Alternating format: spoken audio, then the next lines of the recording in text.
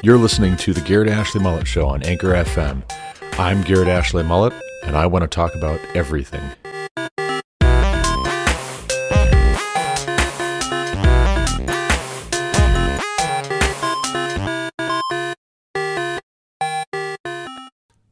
O Jerusalem by Larry Collins and Dominique Lapierre. This book recounts, moment by moment, the process that gave birth to the State of Israel. Collins and Lapierre weave a tapestry of shattered hopes, valor, and fierce pride as the Arabs, Jews, and British collide in their fight for control of Jerusalem. O Jerusalem meticulously recreates this historic struggle. It penetrates the battle from the inside, exploring each party's interests, intentions, and concessions as the city of their dreams teeters on the brink of destruction. From the Jewish fighters and their heroic commanders to the Arab chieftain whose death in battle doomed his cause, along with the Mufti of Jerusalem's support for Hitler and the extermination of the Jews, but inspired a generation of Palestinians, O Jerusalem tells the three-dimensional story of this high-stakes emotional conflict. Welcome back to the Garrett Ashley Mullet Show. This is Garrett Ashley Mullet coming to you from Greeley, Colorado for episode 354 of this podcast. That is the brief summary at Goodreads.com, where I like to post book reviews in addition to posting them to the GarrettAshleyMulletShow.com. I also like posting them to Goodreads, so you can go and find me there at Goodreads.com. Follow me as I read books and very often, increasingly often, write reviews, do podcast episodes outlining my big takeaways from the books I'm reading. But before we get into O Jerusalem, which I just finished after almost exactly 5 months, I want to talk a little bit about being on days off. I am just starting my 7 days off. I work a 1 week on, 1 week off schedule as a systems integrator. And I am very happy to be on days off, particularly given the fact that I got a call about 11:30 last night. And it is now 2:30 this morning. And I have not slept a wink between. I did sleep for maybe an hour and a half, thereabouts, between when I went to bed and when I was awakened to the sound of my phone ringing. I had a bit of an issue that I needed to sort out, figure out, try and resolve for some of the folks that work the night shift, monitoring these oil and gas wells, making sure that everything is running in good status, in good condition, checking for alarms, dispatching people as needed to bring wells back online or check them out or whatever. And so I resolved the issue. That's good. That's a positive. But once the issue was resolved, it took me about an hour. I laid back down and I just could not get back to sleep. My mind was just switched on. And I laid there awake, trying to fall asleep, trying to just shut off my mind, trying to turn the thoughts down to a low simmer so I could go back to sleep. And I just couldn't quite do it. I could not quite do it. I think I laid awake for a good 30, 45 minutes. And then finally I said, you know what? If I'm going to be awake anyways, I will just get up and I'll see what's in the news. I'll do something at my computer that is not work. I work at my computer, or I work at the company-provided computer, but I will sit at my computer and get caught up on the latest with confirmation hearings for Biden's nominee to replace Justin Breyer. Ketanji Jackson Brown. She has been appearing before the Senate Judicial Committee this past week, and let me just say, I am not impressed. I did not expect to be impressed. President Biden's politics and mine are diametrically opposed in most ways. I think fundamentally, foundationally, we are very much at odds. And so then it doesn't surprise me, it shouldn't surprise anyone, that we come to very opposite conclusions about subsequent questions.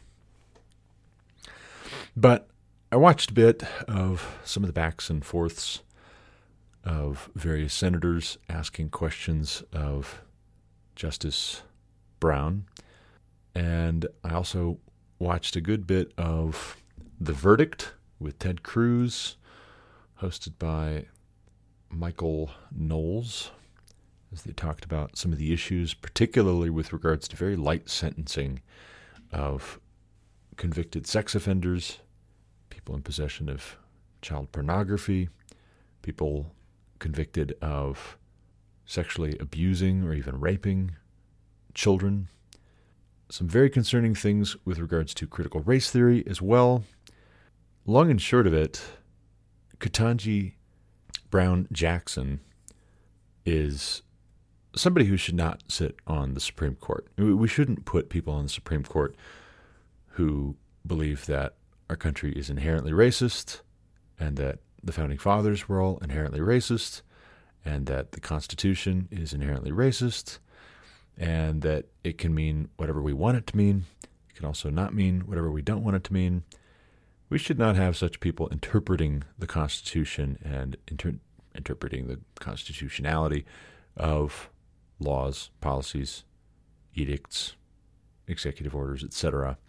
We just shouldn't. That's a good rule of thumb. Don't put people on the Supreme Court who think your country sucks. But we'll see. We'll see what happens. Very concerned for Clarence Thomas. Clarence Thomas is a superb conservative justice, to my knowledge, as I understand it.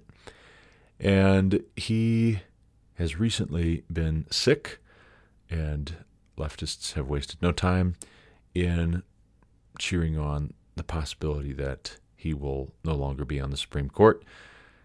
I think that is very unfortunate. And I think it just goes to show how we can't suppose that a couple of Supreme Court nominees by former President Donald Trump means that we are in the clear as a country. Yes, it was a good reason to vote for a Republican, that we would get Supreme Court nominees and hopefully, maybe, just maybe, overturn Roe versus Wade. But things happen. And I think the circumstances surrounding Justice Scalia's death were highly suspicious. Highly, highly suspicious.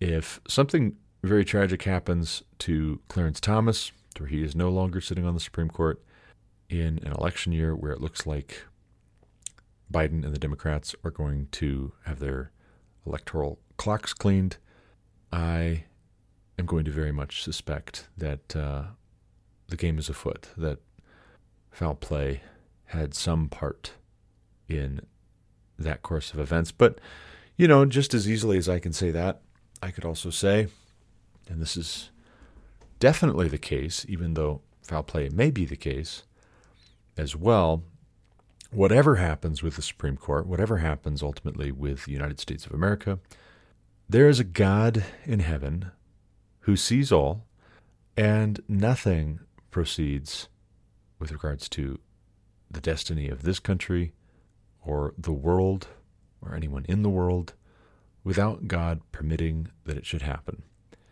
If the Democrats continue getting their way, this country will be destroyed.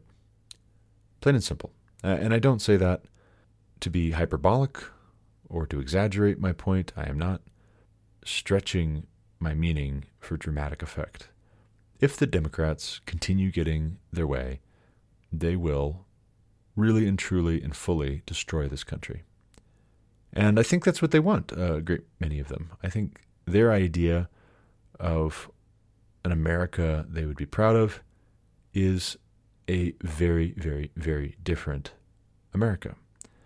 They think that this one's fundamentally broken, and that's why they latch on to these radical progressive causes, because they provide an opportunity to overhaul the system, because they think that the system sucks, because they didn't come up with it. We'll see what happens. I personally think that any system devised by people, containing people, administered by people, shepherded and overseen and held accountable by people, is going to have its flaws. But sometimes those flaws are minor, and sometimes those flaws are fatal.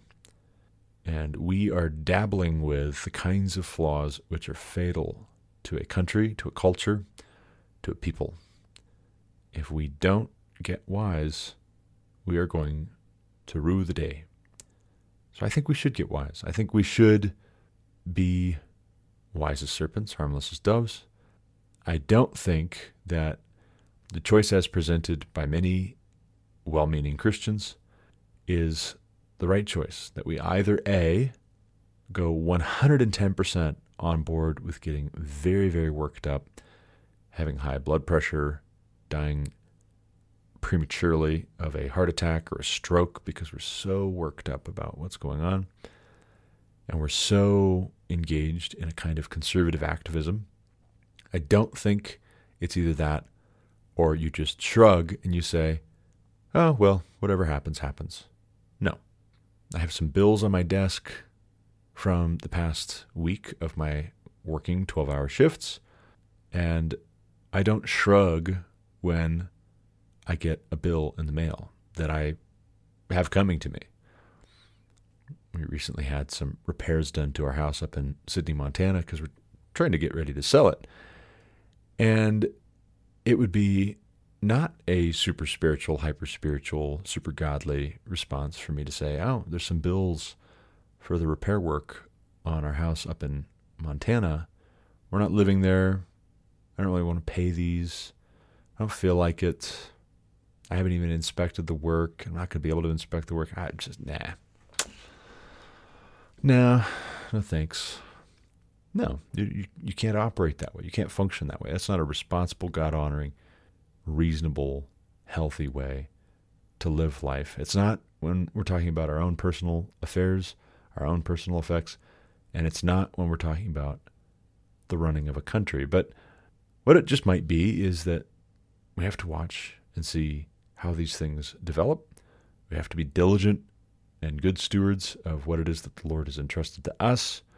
I, for one, especially with a new job, a new baby, and everything that's going on in the world, I feel a increasing conviction that some of the biggest things I can do to affect this country for the good include loving my wife, taking care of her, loving my children, my 8 children, raising them in the fear and admonition of the Lord, teaching them to be kind to one another, to encourage one another, to build one another up, taking care of my family, doing a good job at whatever it is that I take on. Also, sometimes being circumspect and humble and open to adjusting the plans about what it is that one can reasonably do all at the same time.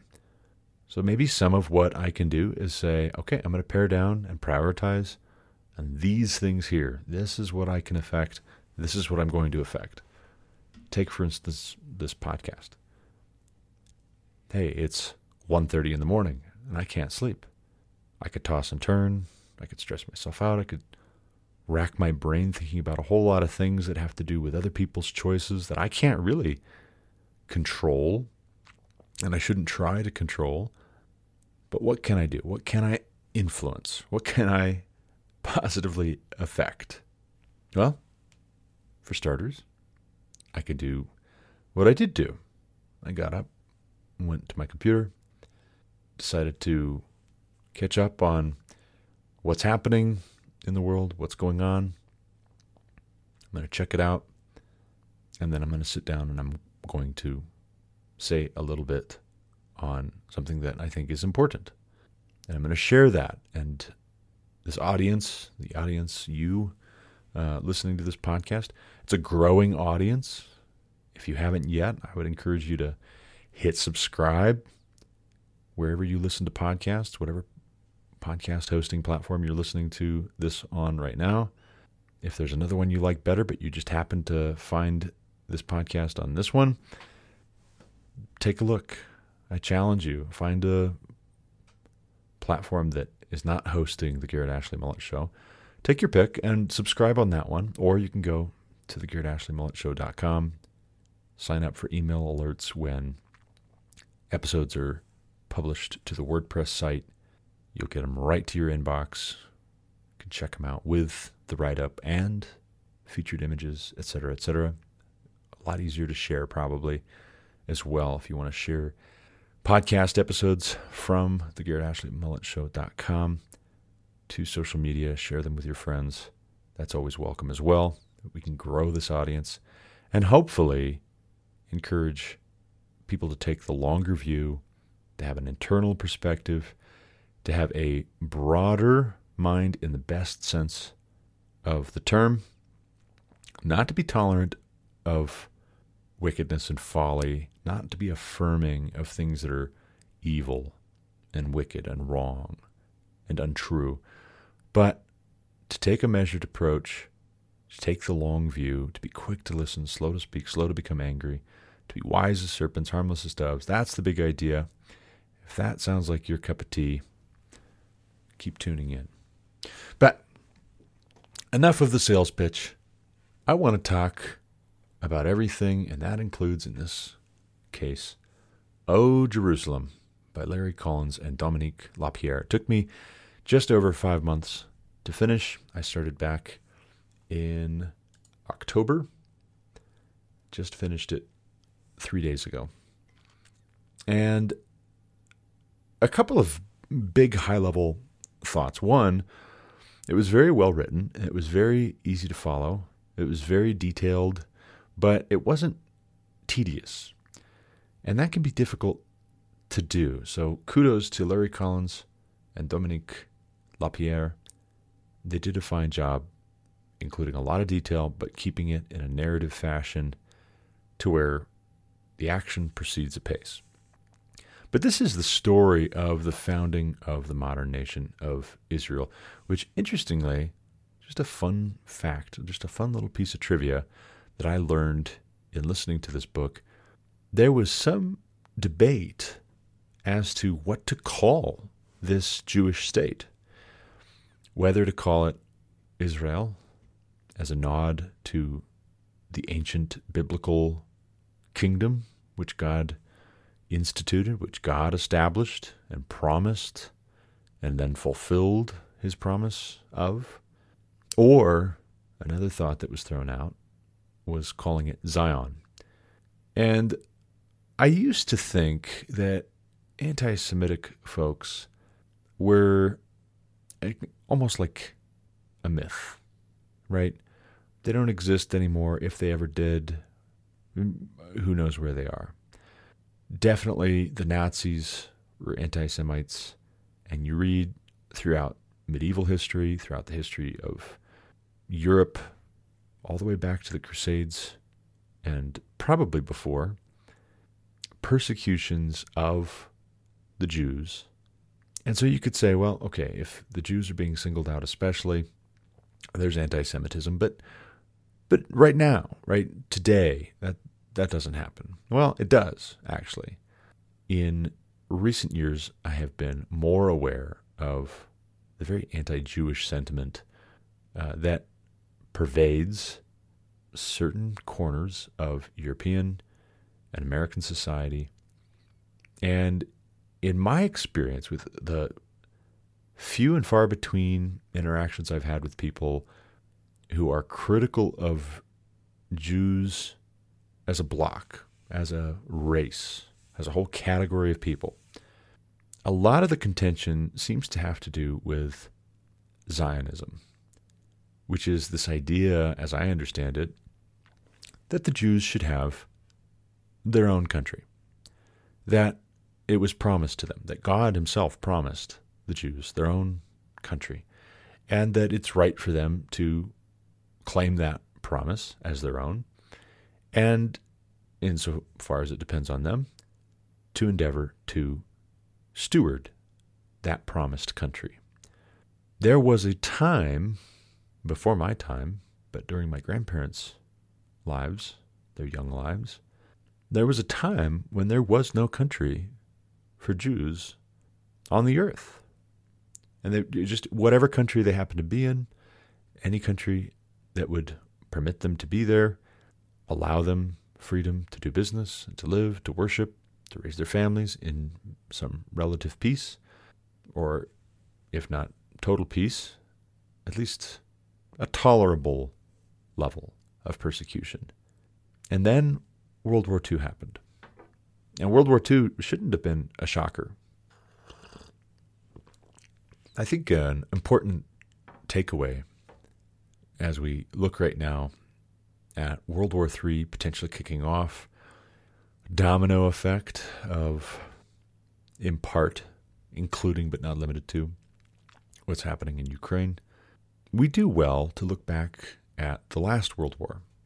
And the last two, or the first two, World War I, World War II, were much closer together. And World War I doesn't really get a whole lot of attention compared to World War II.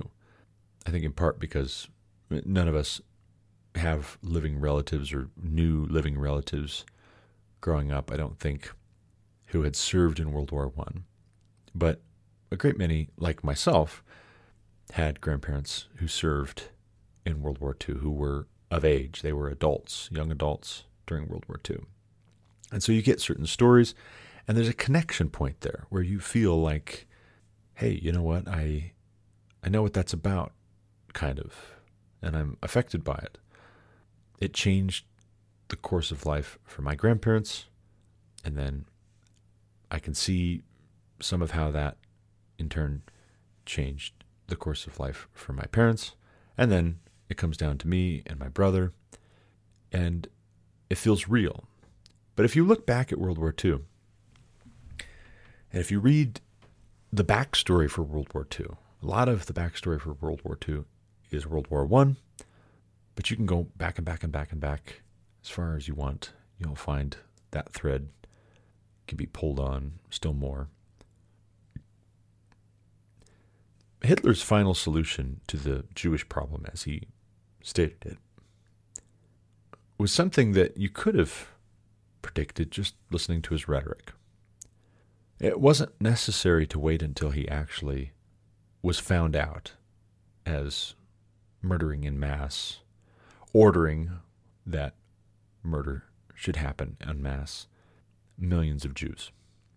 And here's where the anti-Semites come in, and they will say, no, we think that this purported Holocaust is just a Jewish conspiracy. The Jews have made it up to try and manipulate the world into feeling sorry for them. Well, I just think that strange credulity, that has far less credibility than claims that we faked the moon landing. No, I think we've been to the moon. We can suppose that reasonably. I think there's enough evidence. And you maybe, if you don't believe that, I think maybe you lack imagination and you just, I don't know. I don't know why that would be, that people would grab onto the idea that we faked the moon landing. Not that it couldn't have happened, but I don't think it did happen. But the Holocaust being faked is just, in my humble opinion, is just silly. That claim. And so I hold it as self-evident.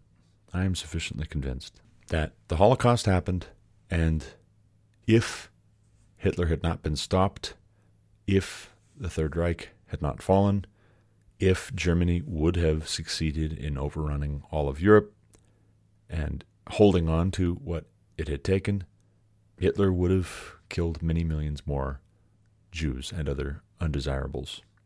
He was pursuing a plan to purify the human race as he saw it, to cleanse the race of the germplasm of society. He was pursuing a eugenics cure to all of what ails humanity. And he held that the Jews were what ails us. Not just the Jews, it's important to note, plenty of other types of people, but something especially about the Jews just really, really bothered him, and has bothered a lot of people throughout history. There's something peculiar about the Jewish people, and actually, that's not accidental. That's by design. That's something that God wanted to be the case. He wanted it to be clear that the Jews were his people and a peculiar people. And so, in some measure, he made them peculiar, and in some measure, the response to the Jewish people, I think, is hidden behind a lot of bogus claims that they are always engaged in dark, nefarious things behind the scenes. Human sacrifice and dark witchcraft and crazy things as a way of trying to justify destroying them, an open season policy on them, and particularly their property. And that's happened for hundreds of years. It's very convenient to just scapegoat an entire class of people, particularly when it turns out that they possess some wealth you might like to get your hands on. And so what do we see with as successful as Germany was in overrunning Europe and rounding up Jews all over Europe and shipping them to concentration camps where they were supposed to work, those who were selected for work, and many were starved to death once the food started running out and there wasn't enough food for the soldiers and German citizens and also the residents of these concentration camps. They just gassed them and shot them and starved them to death and beat them to death and experimented on them medically and did all manner of evil things, anything they could imagine doing. And how did they do this? Well, they did it first by dehumanizing the Jews, not regarding them as men, women, and children made in the image of Almighty God. And so what you have at the close of World War II is you have Jewish refugees all over the world who, with good reason, were fed up and tired of always being guests, always being dependent on the goodwill of the townspeople or the government of whatever foreign country they found themselves living in. If they were to do well and be successful bankers and merchants and businessmen, newspapermen, media men, politicians, academics, what have you, you name it, if they were successful, they became objects of envy. And so many of them decided with, again, justification, sound reasons as I see it, what they decided was that it would be worth it to endeavor to get their own country back. And I think they were right to desire that. I think that the founding of the modern nation of Israel was good and valid, and I support the fact that it happened. My only regret is that it didn't happen sooner, but there again, as I was talking at the top of this episode about whatever the fate of the United States of America is going to be ultimately, God's timing was intentional and not accidental. God was not asleep at the wheel. His timing and his purposes and his promises and the fulfillment of his promises proceeded exactly as he wanted it to. And so the timing of the founding of the modern nation of Israel is just fine with me. It doesn't make me angry. I don't resent it. I don't look askew at it and think there's something fishy about it. I think that most of the hubbub in the West is leftover anti-Semitism combined with an excessive yearning to not have Islamic terrorists blow up European countries and the U.S. I think we are less afraid here in the U.S. than many of our cousins across the pond in Europe and the old world, in part because we're far better armed. Our citizenry is. We're not quite so worried about knife attacks and bombings and whatnot. We're a little more stout when it comes to stopping such things, dealing with such things, putting such threats down. But I thought, just for anyhow, since I just finished this book about the founding of Israel, 70, 80 years on, I thought, I am going to just check out the Jerusalem Post, because I'm curious. What is the latest news out of Israel? What are some of the headlines, some of the news stories? What's going on in that country that one could reasonably ask whether such things would be happening if not for the modern nation of Israel? I found a curious article, and this might just strike everyone as odd to choose this kind of an article to highlight what kind of a country I think Israel is. The author is Judy Siegel-Itzkovich. She published this March 20th, updated it March 21st, so it's very fresh, not even a week old. The title is Newborn Babies' Smell Has Opposite Effects on Parents. Study. There's a Professor Noam Sobel quoted. Because infants can't communicate verbally with their mothers, they have the possibility of communicating with chemicals. And so this is all about pheromones and whatnot, and hormones and whatnot, and what effect those have when you smell the top of a baby's head, a newborn baby's head. And what they find is that men actually experience a decrease in aggression when they smell a newborn baby. And women actually experience an increase in aggression, which is very, very interesting. Very interesting. The same smell, the same chemical reaction in a newborn baby has opposite effects on men and women. Very curious. Professor Noam Sobel of the Department of Brain Sciences and Dr. Eva Mishor, in cooperation with the Israeli National Institute for Human Brain Imaging and Research, recently published a paper in the peer-reviewed journal Science Advances. They found that in terrestrial mammals, not just animals, mammals in particular, volatile chemicals that emanate from the body can effectively trigger or block aggression in the same species. The language here is generic and scientific, but they do go on to talk about humans in particular, not just mammals in the abstract, but humans in particular. And I just wondered to myself, would this be the kind of article in a publication by a Jerusalem Post absent the founding of the modern nation of Israel? I am skeptical. I doubt it.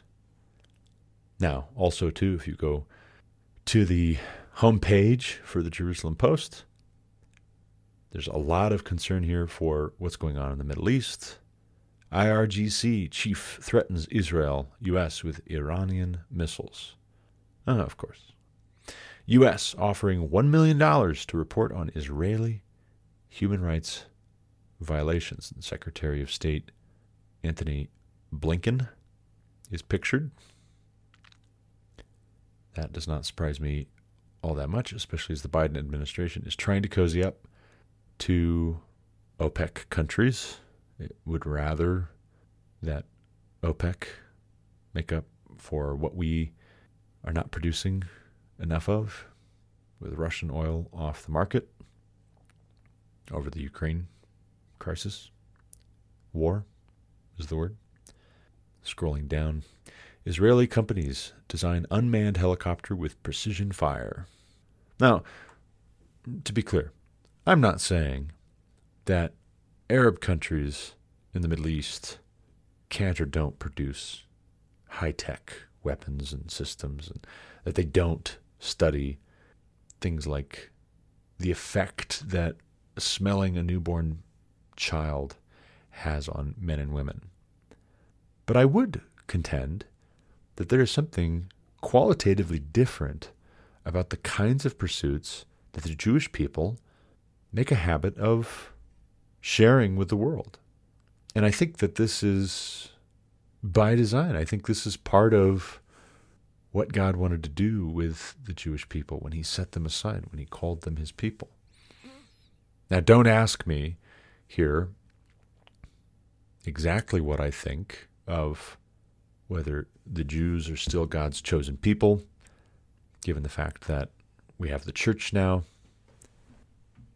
What I will say is that Paul writes to the Jews first, and then to the Gentiles, then to the rest.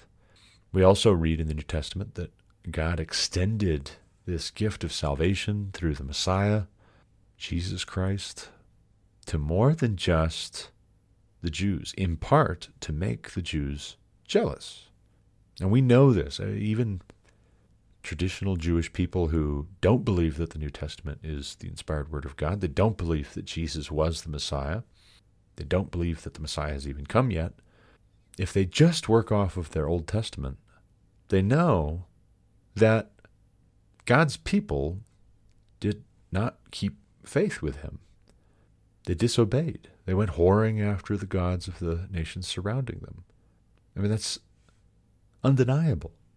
And it's undeniable that God gave Israel and Judah over to their enemies because they had rebelled and they had gone whoring after other gods. But God also said that he had plans for good and not for evil. He had good plans and good purposes in the long run for his people. And even giving them over into the hands of their enemies for a time, and we could say for a time, and you think, yeah, no kidding, long time, centuries, thousands of years even. But what is thousands of years to God? A few days. Even God giving his people into the hands of their enemies for a time is part of his larger purpose. And his larger purpose, the character of his purpose, not only does not change, it cannot change. It is unchangeable. And God is the same yesterday, today, and forever. And I think, personally, and this is not something that I have well developed and thoroughly researched. I know that there are disagreements about this. That's as much as I know. I don't always know what to make of some of those positions that make up the disagreement in their particulars. I feel a little bit like that scene from Fiddler on the Roof. He is right, and he is right. They can't both be right. But it seems to me as though, any way you slice it, there must be a purpose in God's mind for the fact that the modern nation of Israel exists. Furthermore, I think it is good. I think it is good that the United States of America has, so far as we have, had the back of Israel, the modern nation of Israel. I don't think that we have done as good of a job in supporting them as we could have. But there again, someone will point out that Israel is full of people, and people do not always behave themselves. And what did we just say about God giving Israel over into the hands of her enemies because she had broken faith with him? And so also, we are people. They were people and we are people. And so when there is a misbehavior, if there's a disagreement or a difference of opinion between the United States of America and Israel, the issue could be that America is in the wrong, and if a Democrat is in the White House, or if Democrats are controlling one or both houses of Congress, you can guarantee that we will be in the wrong on some important things. Or there could be something wrong with persons governing Israel, but not God. And I don't think we should find fault with the modern nation of Israel existing. In fact, I think there's something perverse and evil and twisted and wrong about objecting to the existence of Israel, or objecting to the assertion of the right to exist, represented by a robust military, muscular responses to terrorist attacks against the Jewish people in Israel. I think there's something perverse about always blaming Israel. And I wondered to myself, as Israel is more and more successful, despite its small size, how many folks presume that Israel is the oppressor, Israel is the bad actor, just because they're doing better, just because they're doing well. Well, yeah, but what if they're doing well because God is blessing them? Has that thought occurred to us? And if God is blessing them and has blessed them in fulfillment of his promises, why would we go searching for something to find fault with in them, just because the surrounding countries, the countries around them, do not have as high of a standard of living, do not have as free of people, do not have as happy of people? Why would we go looking for something to find fault with, trying to make Israel the bogeyman, the cause of all the problems in the world? I have no interest in that. So I read O Jerusalem, and it did seem to me, although I can't verify and validate each and every last detail, it did seem to me like it was well researched. It had a ring of truth about it. It seemed like it was even-handed. It seemed to me as though it dealt with wrongdoing and also heroism and motivation and ambition in a way that rings true.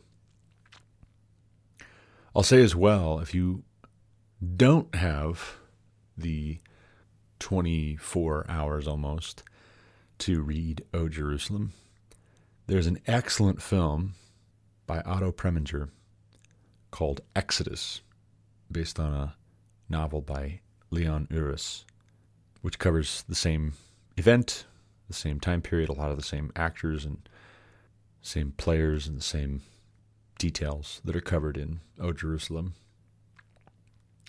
Paul Newman is excellent in that film.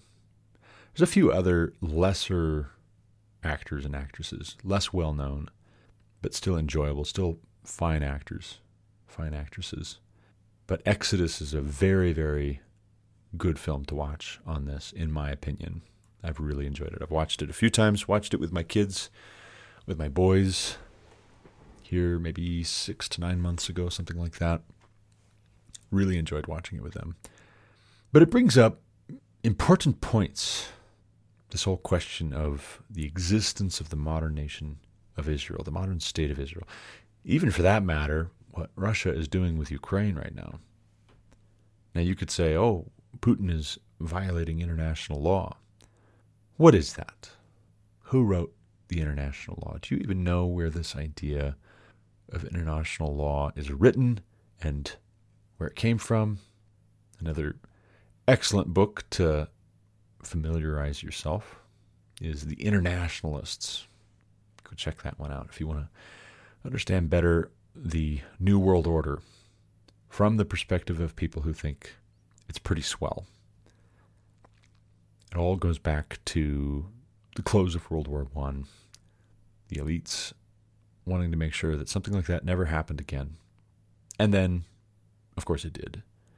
But what they were trying to do is they were trying to form the United Nations. They were trying to form this international body that would be able to govern governments, essentially, and head off at the pass wars between nations, which could escalate into another world war.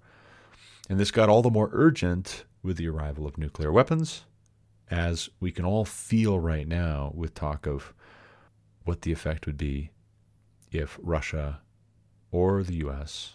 started launching nukes.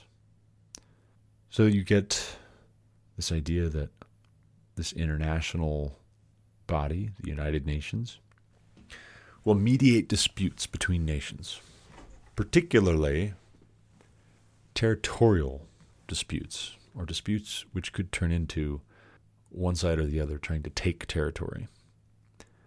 And a big controversy about all of this has to do with the idea that the borders of all these countries were supposed to be fixed. And then here comes the modern nation of Israel. Is Israel an illegal country? Does it have a right to exist based on the terms of the internationalist agenda onto which all these countries around the world signed to guarantee world peace and all that jazz? Not that it has. That was the idea. That was the claim. They're playing the long game, I guess. But quite frankly, it reminds me of that phrase, the right side of history.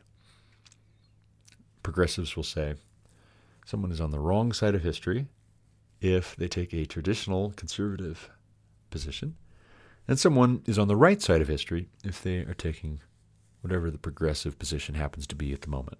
And it can change. Whatever it is today, if it becomes something else tomorrow, then you just have to adapt to whatever the newest thing is in order to be on the right side of history. Now, never mind that some of the newest things might actually be terrible ideas. No. They're very confident that the right side of history means you just agree with them on whatever they cook up next. But we're actually working very similar to all this deconstruction of gender. We're working against the laws of nature, and in particular human nature and the nature of nations, cultures, to think that we can have long-term world peace.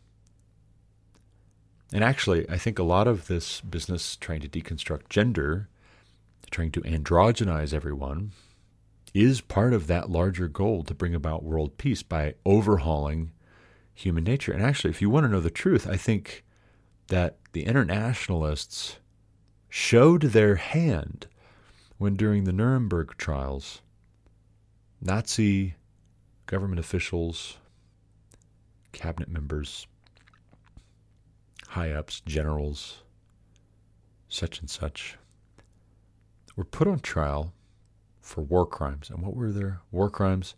First and foremost, not trying to exterminate the Jews, men, women, and children, not heinous experiments, not gas chambers, not starving and torturing and executing in mass and burying in mass graves innocent men, women, and children. No.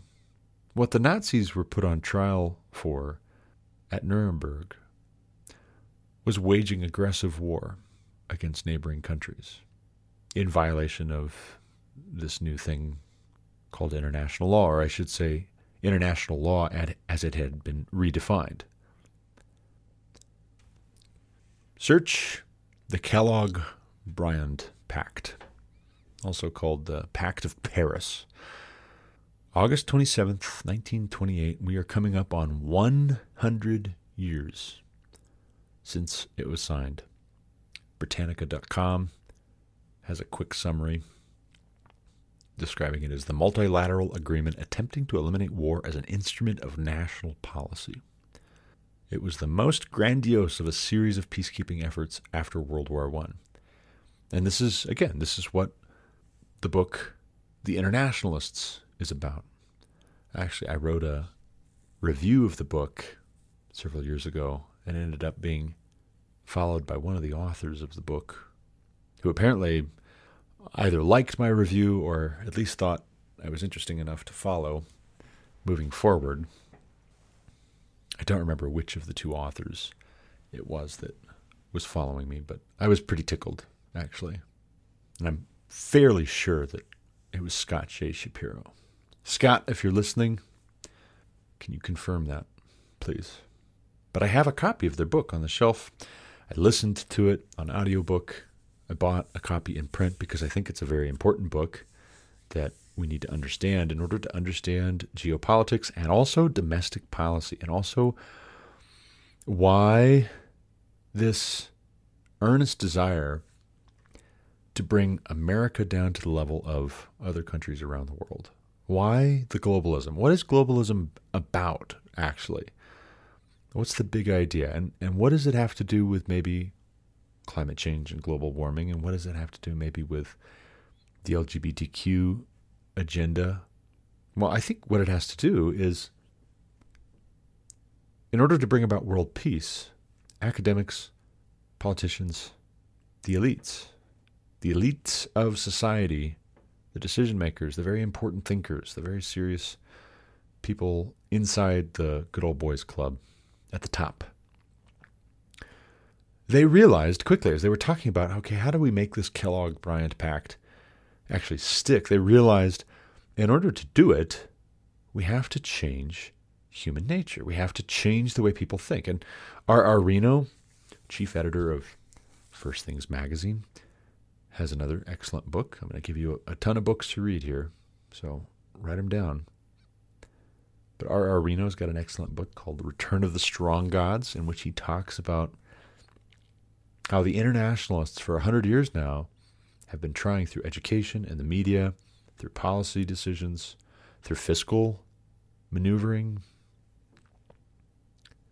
through efforts at home and abroad, they have been trying to wean us from the strong gods, which is to say the strong loyalties that we have to religion, to our nation, to our family. This is where you will see a lot of common themes, a lot of common threads suddenly come together. At the root, it's the same idea, just a kinder, gentler form of it. It's the same idea that the Nazis were pursuing with eugenics. Only what's really going to the gas chamber now is ideas. You put ideas in concentration camps, whereas the Nazis were putting people. And this is why the Babylon Bee is not able to get on Twitter right now. Actually, Adam Ford, the founder of the Babylon Bee, now CEO of NotTheBee.com, which I like to read regularly, stay up on. I check it every day, actually, sometimes a few times a day. Adam Ford is no longer able to access Twitter either. I believe the chief editor of the Babylon Bee is also suspended. It's not about canceling the people, it's about canceling their way of thinking. It's about canceling the strong gods, as R.R. Reno says. And I think this is of a piece, too, with why the left is so consistently conflicted about the modern nation of Israel. Because if there is any kind of a holdover Christian reason to regard the Jewish people as a special people, as God's people, chosen, set apart, if there is still some vestige of that, well, then there's still a vestige of that so-called strong God. But on the other hand, you have the potential for Iran attacking Israel, or Israel attacking Iran, to kick off World War III. That could be a way that it starts. It could also start with China trying to take Taiwan. It could start with Russia trying to take Ukraine. But any way you slice it, it's not enough to be able to look at the founding of the modern nation of Israel and point out flawed people doing and saying some things which are indefensible to achieve this goal, to achieve this end. It's not enough to do that. You can do that anywhere you look at people. If you don't find such things, it's either because you're not looking hard enough and you don't want to find them, or because the people you're dealing with have done an especially good job of covering their tracks. It's interesting. I read here some of the audience reviews when I looked up "Oh Jerusalem." I did a Google search. I Googled it. Now that DuckDuckGo, by the way, has decided that they're going to start working to censor, essentially. I mean, I'll put the term on it, censor search results for misinformation, so-called. So now, what's the difference, right? You're not going to become the next Google, giving up on the whole reason why people were drawn to you, DuckDuckGo. Just saying. If you're going to be like that, then I might as well just use Google, because Google is a better search engine objectively, except for the fact that they are manipulating the search results to try and social engineer us all into agreeing with their politics. So if you're going to do that too, I'll just go use Google. But there's audience reviews, and there's one here by an Ashraf Osman from a year ago. He writes, "An eye-opener book should be read by all Arabs to know how Palestine was lost to the Zionists by planning and hard work. The Arabs did not lose a war in 1948. They lost to forces that worked on many parallels as shown in the book." Okay, so not a fan, sounds like. Just reading between the lines. But that's just it. Sometimes we think that the moment when we're going to decide whether we can save this country, America, the United States, will be when the shooting starts. Right? Red Dawn. Russia tries to invade. Although they're having a hard enough time with Ukraine, short of nukes, they really could just play MC Hammer to know how that's going to go. Can't touch this, if you were trying to figure that one out. China invades. Okay, well, good luck. You're going to have to take an all-of-the-above approach, and even then, it's going to be ugly. It's going to be not pretty and not fun, but good luck. But here's the thing, right? Like, here's the deal. The same way in which the Jews won for themselves a country again in Israel, just reverse that. And that's how you lose the United States of America. It's not all shooting and bombs and fighting physically. Actually, a great deal of it is maneuvering, finagling, campaigning, being organized, being intentional, having good ideas, selling those ideas, pitching them effectively, successfully. Maybe sometimes playing your cards close to your chest until you're ready to launch everything all at once.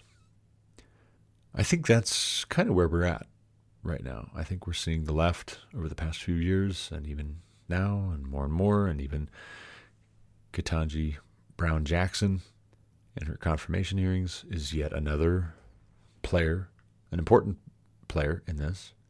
She really should be withdrawn. She should not be nominated. But of course the Democrats want that too. That's part of why they appointed her. That's why Biden has named her. They think if she gets confirmed, cool, awesome. We've got a radical leftist on the Supreme Court. And if she doesn't get confirmed and the Republicans made sure that she didn't, then we can just do what we always do to try and get minorities and low information voters to vote for us instead of the other guys. We'll just accuse the Republicans of being racists. Now, it's a curious thing. One of the very softball, you would think, questions that Justice Ketanji Brown Jackson was asked was, can you define what a woman is? And she laughed, and she said, no, I'm sorry, I can't. I'm not a biologist. Which just tells you everything you need to know about how the Democrats think we should think. Which is to say, they think that we should leave the thinking to people with advanced degrees. Government by the experts, the best and the brightest. Because that's democracy, I guess. One has to wonder, then, is she a woman? Can she assert confidently, not knowing what a woman is, whether she is herself a woman? Also, for that matter, maybe we could ask, what is an African American? Can you define an African American?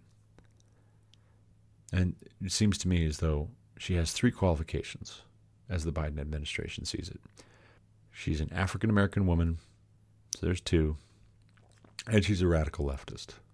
But maybe she's not sure she's a woman. Maybe none of us should be sure she's a woman. So maybe she's not qualified in that regard. We can't be sure if we don't know what a woman is definitionally. But alas, I digress. I would recommend, if you are curious about this whole question of international law, you should check out The Internationalists by Una Hathaway and Scott J. Shapiro. You should also check out O Jerusalem by Larry Collins and Dominique Lapierre for more information on the founding of the modern nation of Israel, the backstory there, who the players were, how that all went down. It's definitely worth a read. I think it could be instructive. Just saying. But I'm going to leave it there. I'm going to see now at 3:45 a.m. if maybe, just maybe, now recording this podcast, now getting some of these things off my chest, maybe I can call it a night, lay down, get some sleep. So, as always, thank you for listening. Until next time, God bless. You've been listening to The Garrett Ashley Mullet Show on Anchor FM. For more content like what you just heard, subscribe to this podcast on Apple Podcasts, Google Podcasts, or Spotify. Also check out thegarrettashleymulletshow.com to subscribe to email alerts when new episodes are published. As always, you can reach me with any comments, questions, complaints, objections, or insights at garrettashleyMullet@protonmail.com.